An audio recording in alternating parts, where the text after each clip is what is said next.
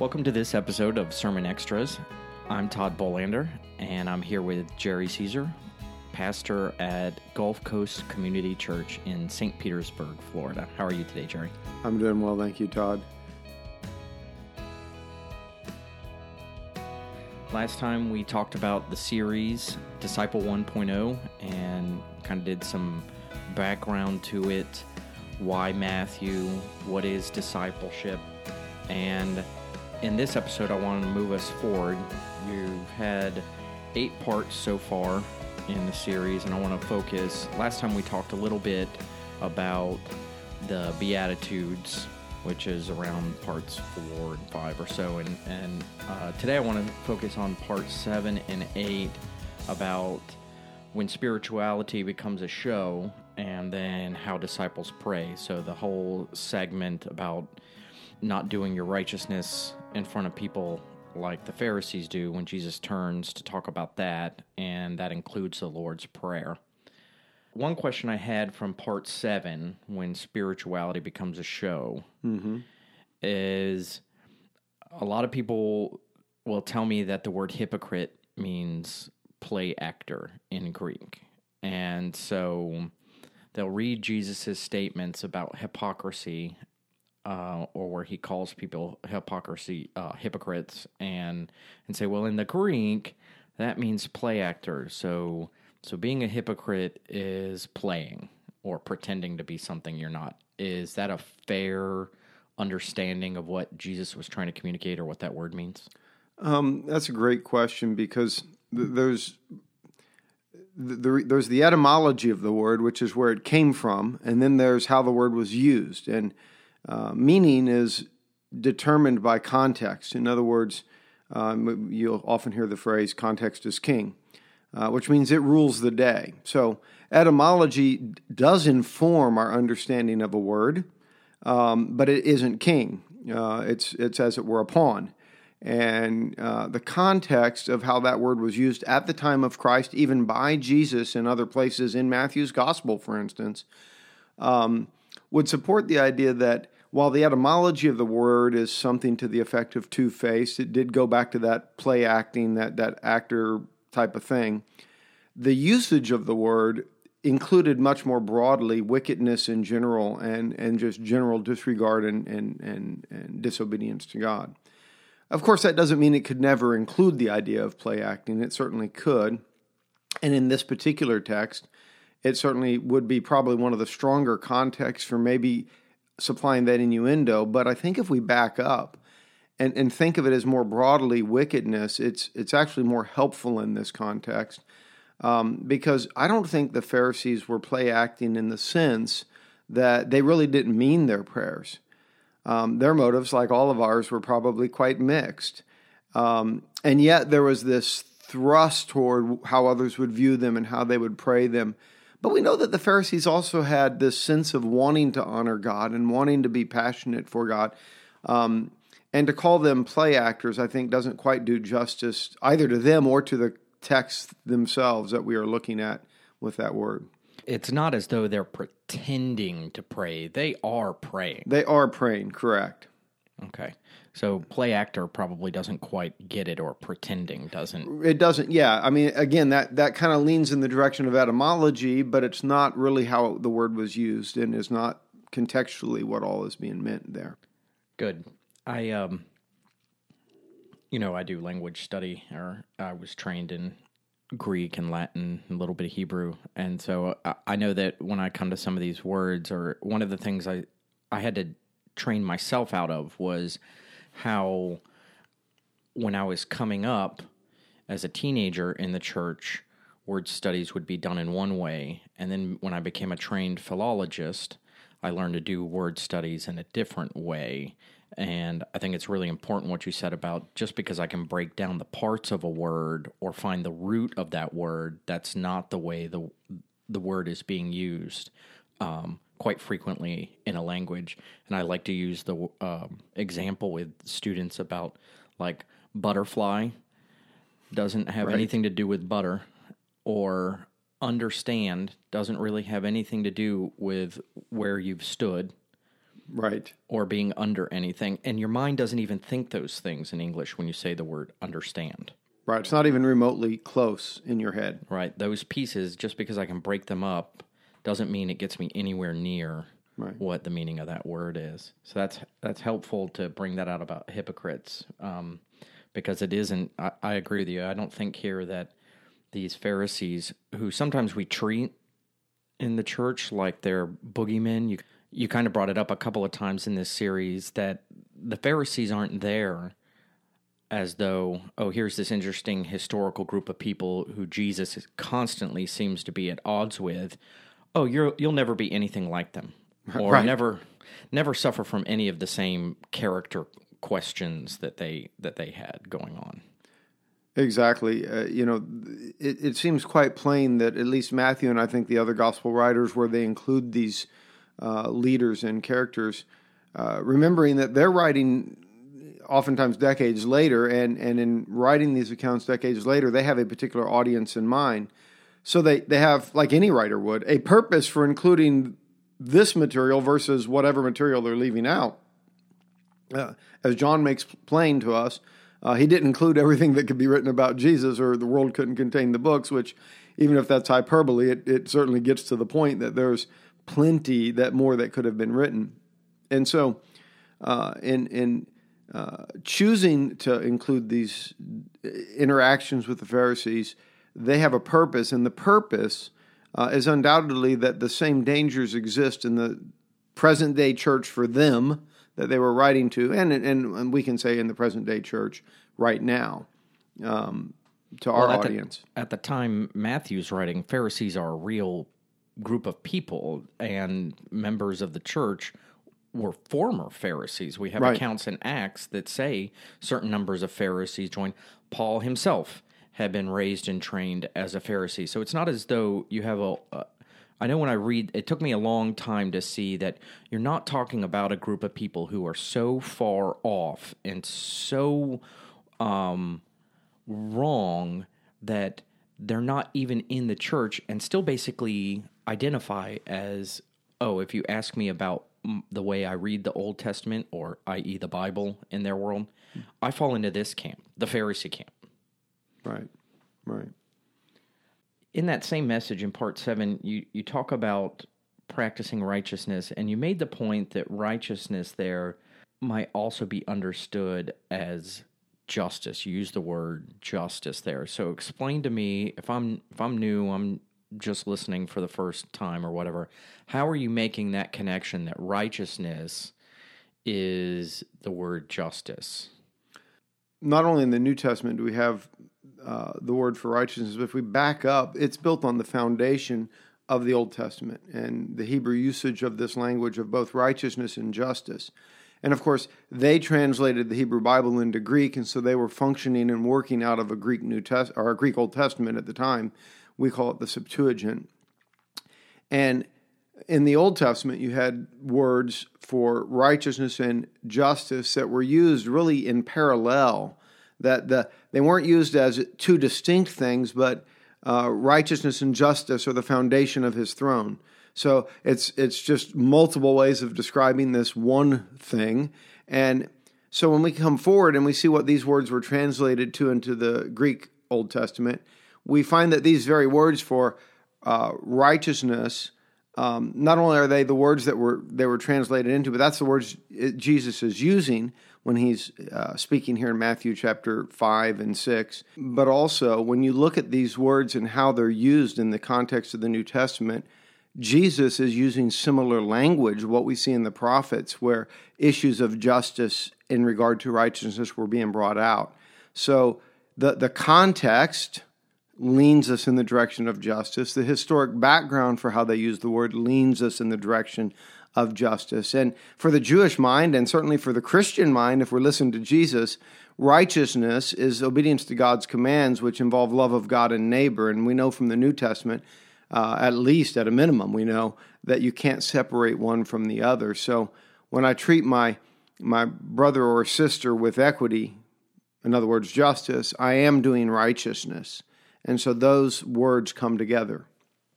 So Jesus in chapter 6 of Matthew is saying, beware of practicing your ESV translation righteousness before other people in order to be seen by them. And you made the point that we could supply the word justice there. Right, doing justice maybe, yeah. And then he goes on to give a few examples of how not to behave while doing acts, performing acts of righteousness. And you drew out that, like in verse 3, there's giving to the needy, which we might call justice or equity. But you made the further point, and you made it a couple of times, and because I've been around for a while to hear other messages, I know that it's not uncommon for you to state that in biblical terms, in divine terms, in God's way of thinking of justice, that justice is always united. I don't want to put words in your mouth, but you have a distinct way of saying it, that justice and mercy are not separate concepts in the biblical framework. Can you expand on that? How do you get there? Because typical evangelical Protestant, like me, when I came up, if you talked about being interested in justice, then you were talking about people getting exactly what they deserved. Right. And then if you said the word mercy, what you meant was not that. In other words, kind of the opposite of that, right? Right. People getting a break, not getting what they deserved, getting better than they deserve. So when you come along and tell me that I should really think of them as happening together or as a united concept, why is my definition wrong then of these two words?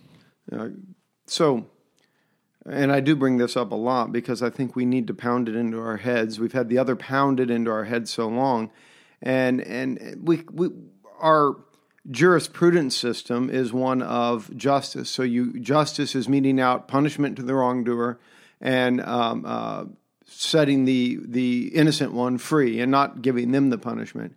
And certainly in a human law court system, that's what you're looking for in terms of justice. However, God's justice, and I think probably the most succinct place we can find this meted out and seen is in Hosea chapter 11, verses 8 and 9. About the middle of verse 8, it says, "My heart recoils within me. My compassion grows warm and tender.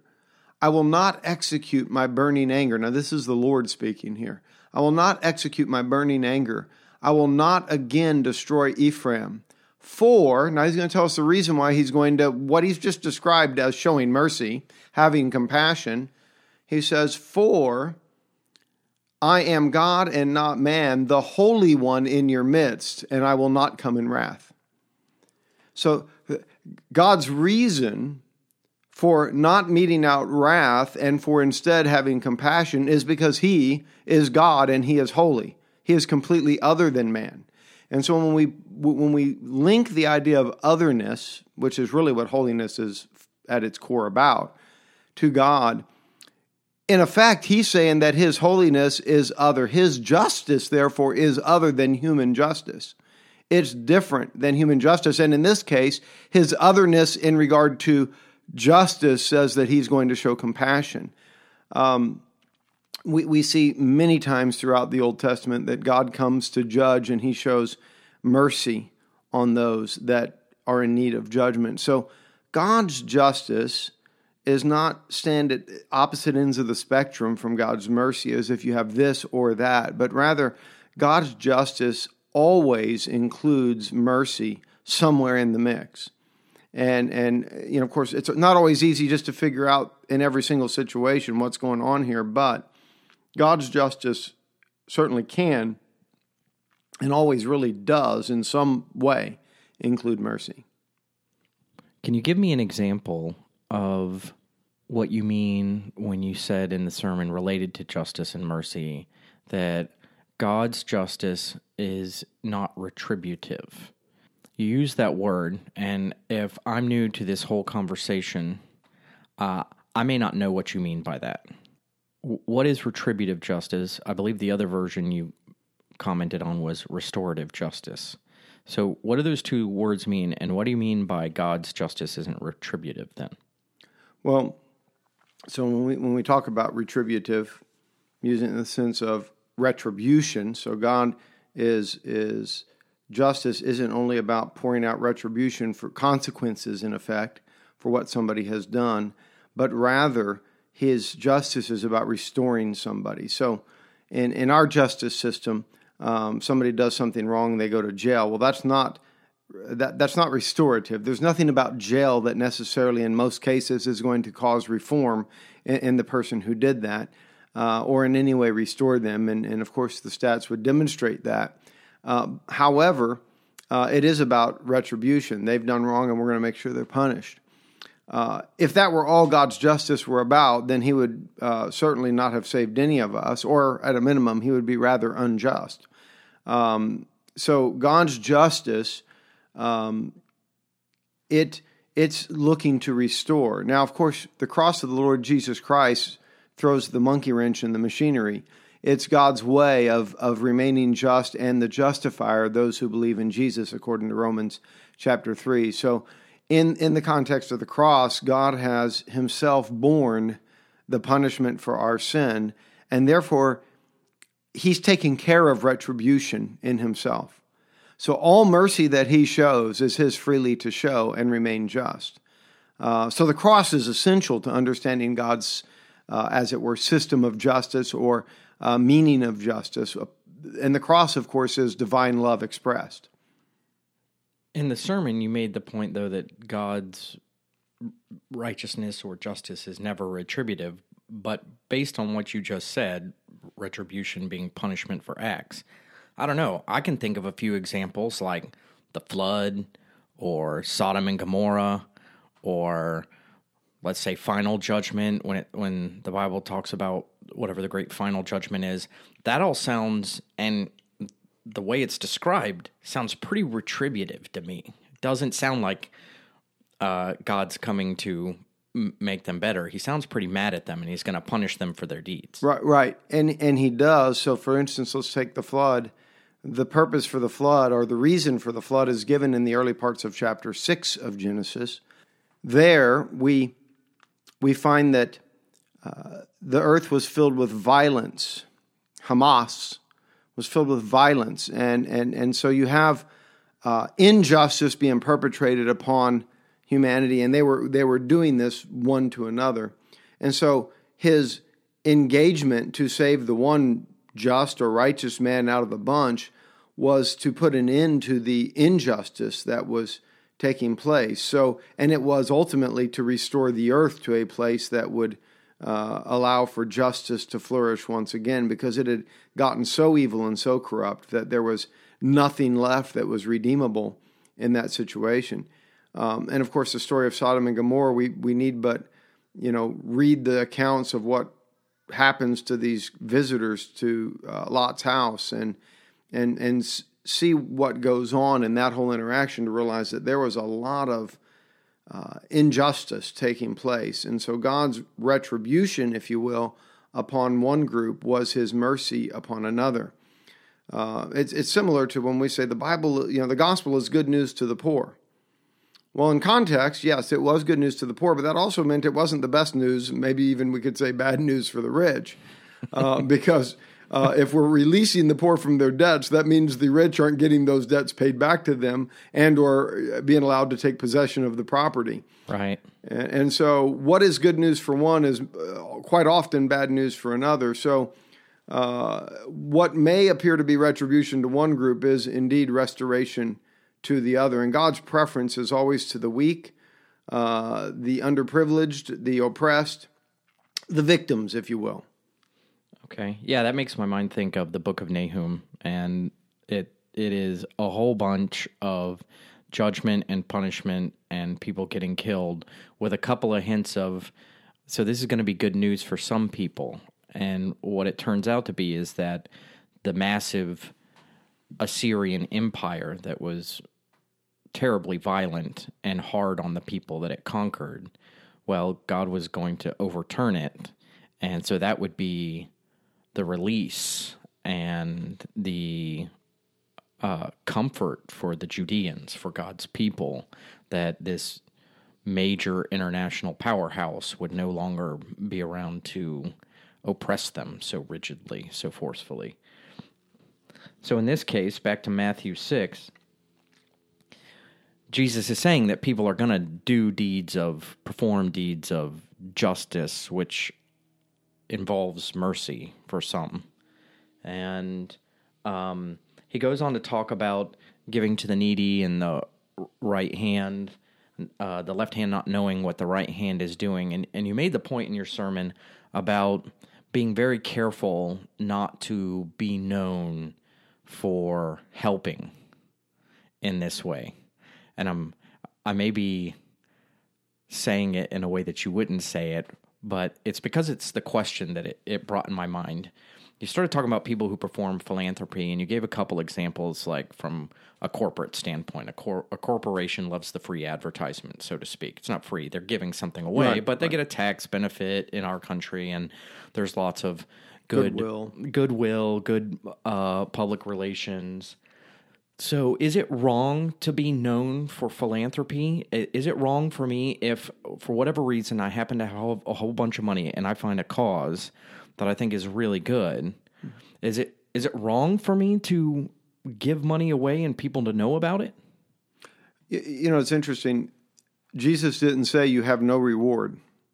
He said you've received your reward already.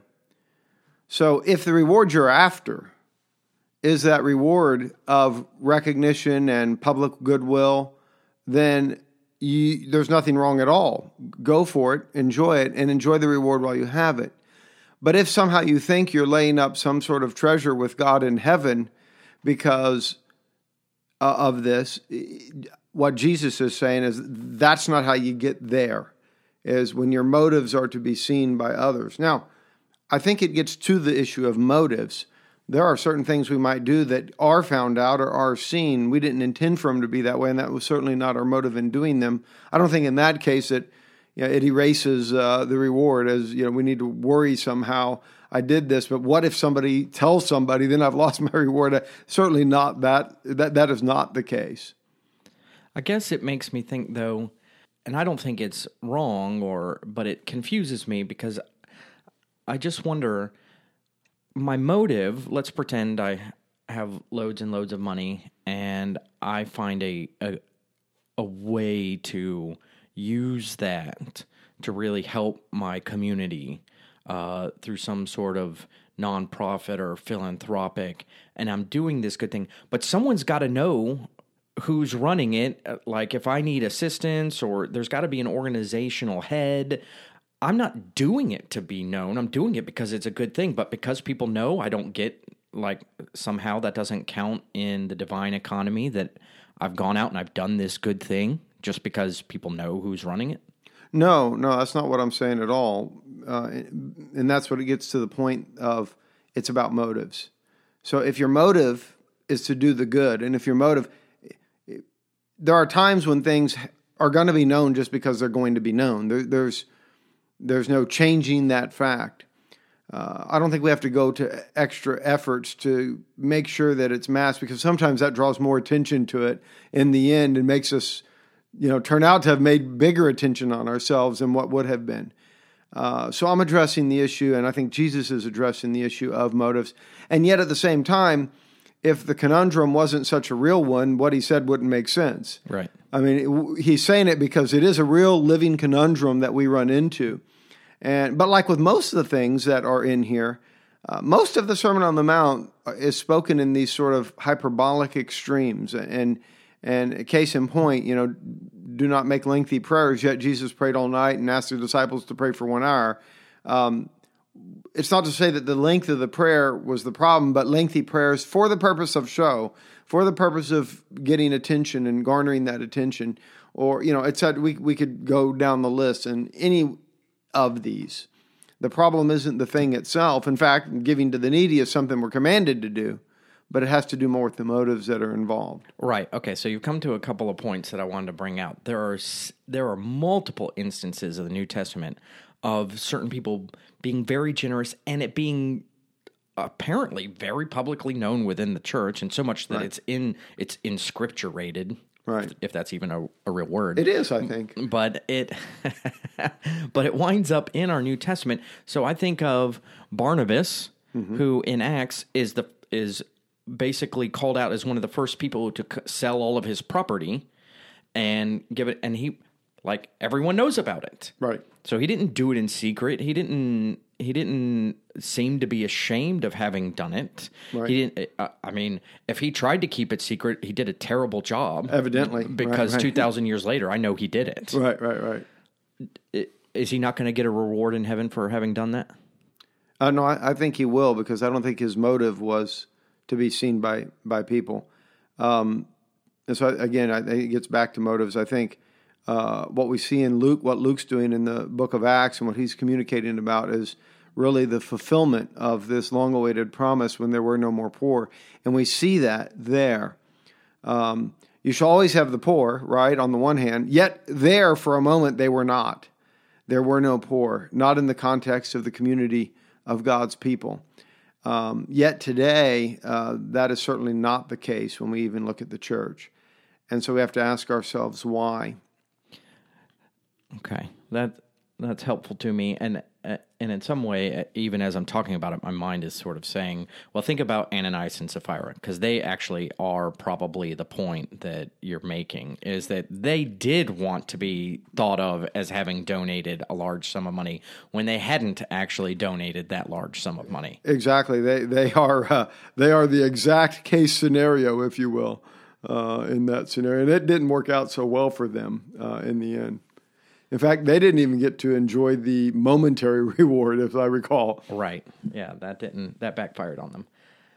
So you're not saying it's wrong to have a good reputation for practicing good works and even philanthropic, generous works. It's not wrong to be known by people as such. No, in fact, in Matthew 5:16, we're told to let our light shine before men so that they may see our good works and glorify our Father in heaven. So again, the issue boils back to, are we doing it to glorify our Father in heaven, or are we doing it to glorify ourselves? And so, in fact, it should be that the church is known, and therefore the members in it, for their good works.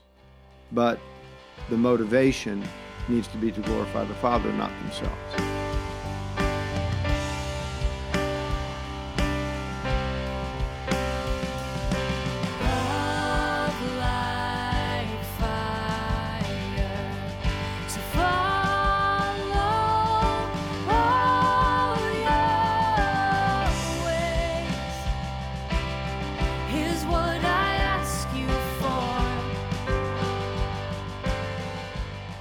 Turning to your message on the Lord's Prayer in part 8.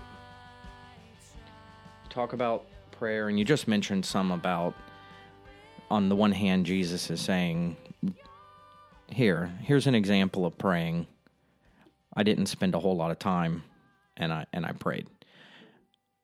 And then in other places, he clearly spends a great deal of time in prayer and encourages people to do so. So it's not as though the brevity of the Lord's Prayer is intended to coach us into praying briefly. Correct. Although I think Jonathan Edwards may be onto something when he said that our private prayers should be long and our public prayers brief. Very few pastors ever follow that advice, but nonetheless, I think is a worthy advice. Oh, that's good. Yeah, no further comment. So should Christians memorize and recite the Lord's Prayer? I know there are some traditions where people are taught more or less that they should daily recite the Lord's Prayer. Do you think that that's one of the things Jesus was communicating? So, should Christians memorize the Lord's Prayer? I'm going to answer that emphatically, yes. We memorize lots of Scripture, and I would certainly put that high on the list of Scripture we should memorize. Should we memorize it for the purpose of daily reciting it and repeating it in some sort of rote or meaningless way? No, but I do think it is an excellent practice to draw it out daily and to pray with the framework, the understanding, the requests, the things that it teaches us to do in prayer. So I would rarely, though I was taught as a child, memorize the Lord's Prayer and prayed it over and over in some sort of rote and meaningless fashion, which I reject. It is rare that a day would go by that in my prayer time I'm not starting in that framework of the Lord's Prayer and thinking through what that teaches me about how I pray that day and the things I'm facing and how they interact with this. So I don't pray it word for word, though I often will start with a line or a phrase and then from there branch off into how that is applied in the given situation of the day. So that your name, as I like to say, it must be hallowed, it takes me some time to sit and say, Lord, how are we hallowing your name? How are we profaning your name? Help us to identify and see those ways that your name is profaned because of us rather than hallowed. And help us to be a church that in this community honors and hallows your name. And so it goes on a lot further than into just hallowed be your name, your kingdom come. But it begins to inform my praying. To expand on that, I might even say, if we look at Paul's prayers in particular in the New Testament letters, I think that you can see that the requests in his prayers are the kinds of requests that would come out of having spent time looking at the Lord's Prayer, thinking on what it's instructing us to pray. Yet the language is entirely different. Well, I'm glad you mentioned the hallowing of the name, because in the sermon you mentioned it, and you mentioned it as the opposite of profaning the name. And I walked away thinking, if I haven't been doing this following Jesus thing for a very long time, I might not understand what any of that means. What it means to hallow something, what it means to profane something, what does that look like? And then to do it to a name, I'm not even sure I know what that phrase, I may have a concept of it, but I'm not sure I know what Jesus was trying to tell me about any of those things if I'm new to this whole gig. So can you unpack what does it mean to hallow something or to profane it, and then what does it mean to do that to a name, let alone God's name? Right. So I'm going to start with the second part and then come back to the first part if I might, because that's an easy one, I think. When we speak of God's name, hallowed be your name, in essence, we're speaking of his person. It's not as if we need to sit down and think about all the different names God has given in Scripture. Great practice, a wonderful thing to do, but I don't think that's what it's talking about here, to think about the various names God has and then, give praise to each one of them or some such thing as that. Again, wonderful thing to do, but I think what Jesus is communicating is that God, the one represented by his name, is to be revered as holy. I like that sort of language of revered as holy, even though it's maybe not quite strictly literal. It does bring out the idea of when we hallow a name, we're setting it apart. We're honoring that name. We're considering that name. If something is holy, it is pure, and therefore do not touch it with anything impure. So to use that name in a crass context or in a dirty joke or in cursing language would certainly not be honoring it. We're all familiar with that. We don't want to take God's name in vain. But the other side of that is I think it's just as much to take God's name in vain if we, as Christians, that is, we bear the name of Christ, live lives that are completely contrary to the gospel. That is taking God's name in vain. I'm a Christian. I love Jesus. But then we look at our lives and we're cheating on this and cheating our neighbor and we're swindling here. Wait a second. The more common things, we're just mean and rude to people. We aren't willing to suffer a wrong, but make sure that we get everything that's our due. That doesn't honor God's name. So profane or defile, in the Old Testament sense, if something was holy, it was set apart for God's use. It was set apart for holy purposes. It wouldn't be used in common use. And to profane something then would to bring it into interaction with that which is common or unclean. So if something touches the dead, for instance, it might become, in some way unclean. You wouldn't want to take the things that were set apart for God's use and then put them on a corpse and then bring them back for God's use. It would be considered profane, defiled, made impure. That language then carried forward into the prayer, I think maybe more metaphorically, when we, the people who bear his name, do not live in consistency with how he's asked us to live, we defile his name. So what is Jesus telling us we should be praying then? If you say the way to pray it is your name must be holy, or a way to pray it is, to understand the force of it is, your name must be made holy. That doesn't sound like a prayer as much as a declaration. So what does it mean to pray to God that his name must be made holy? So for me, it's a prayer because it recognizes that, one, it's not being made holy now with any level of consistency. So it's an objection to that.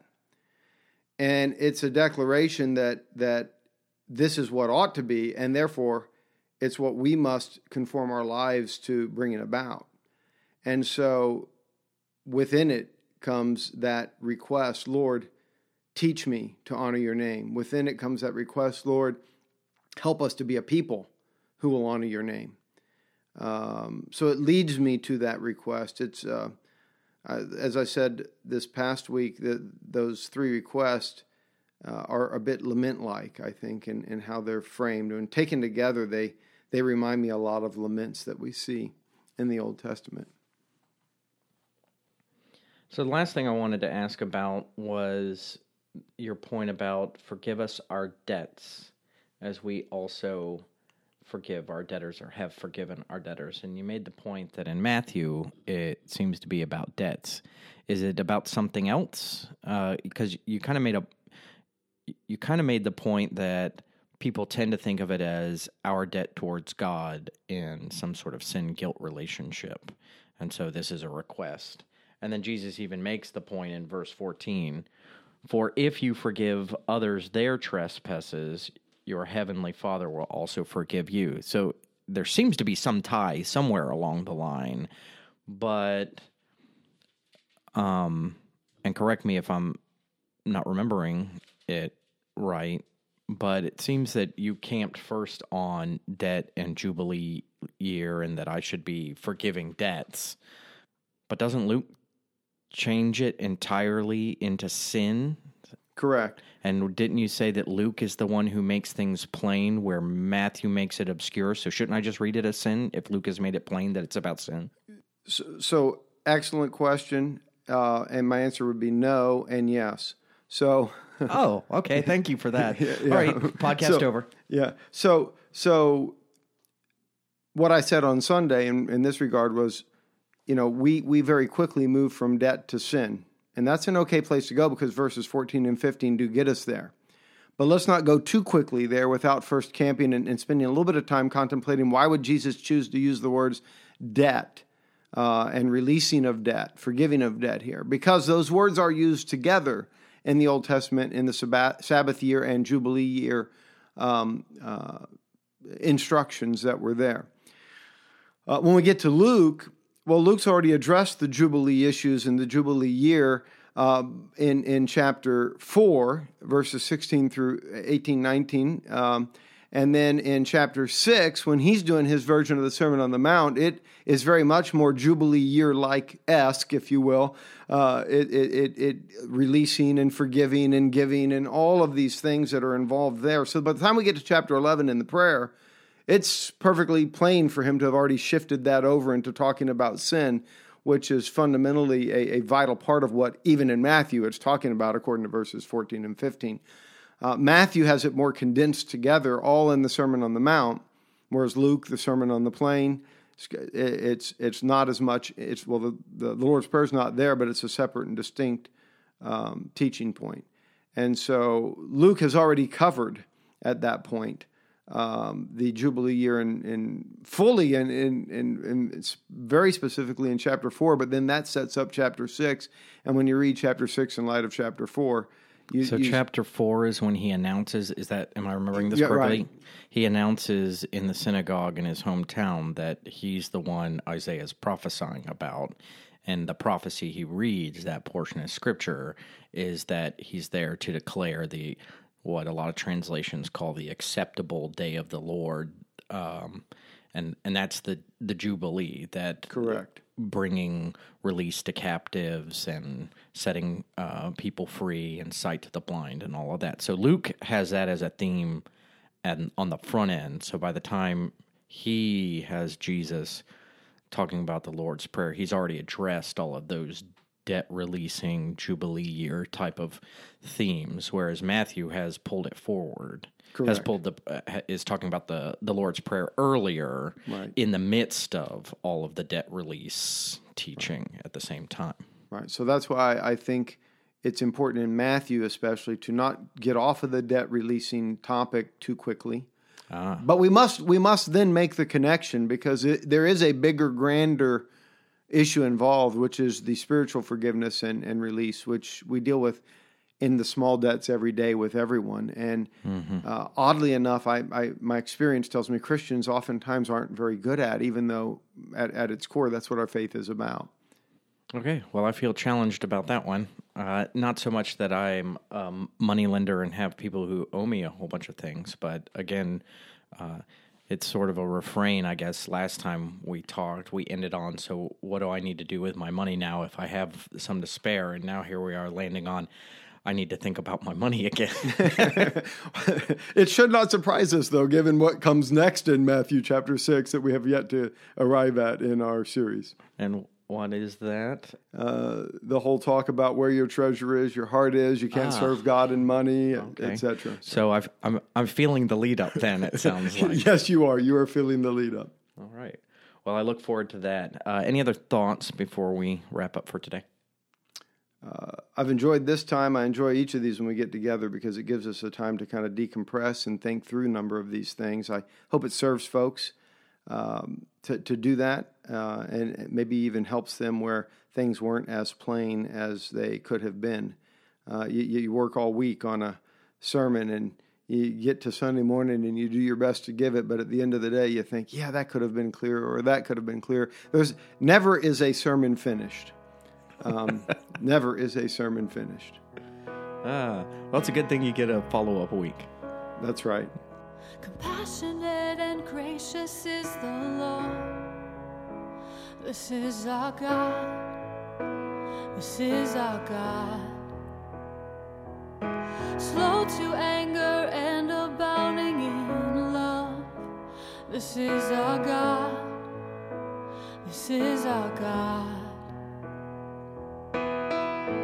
I will bless the Lord with all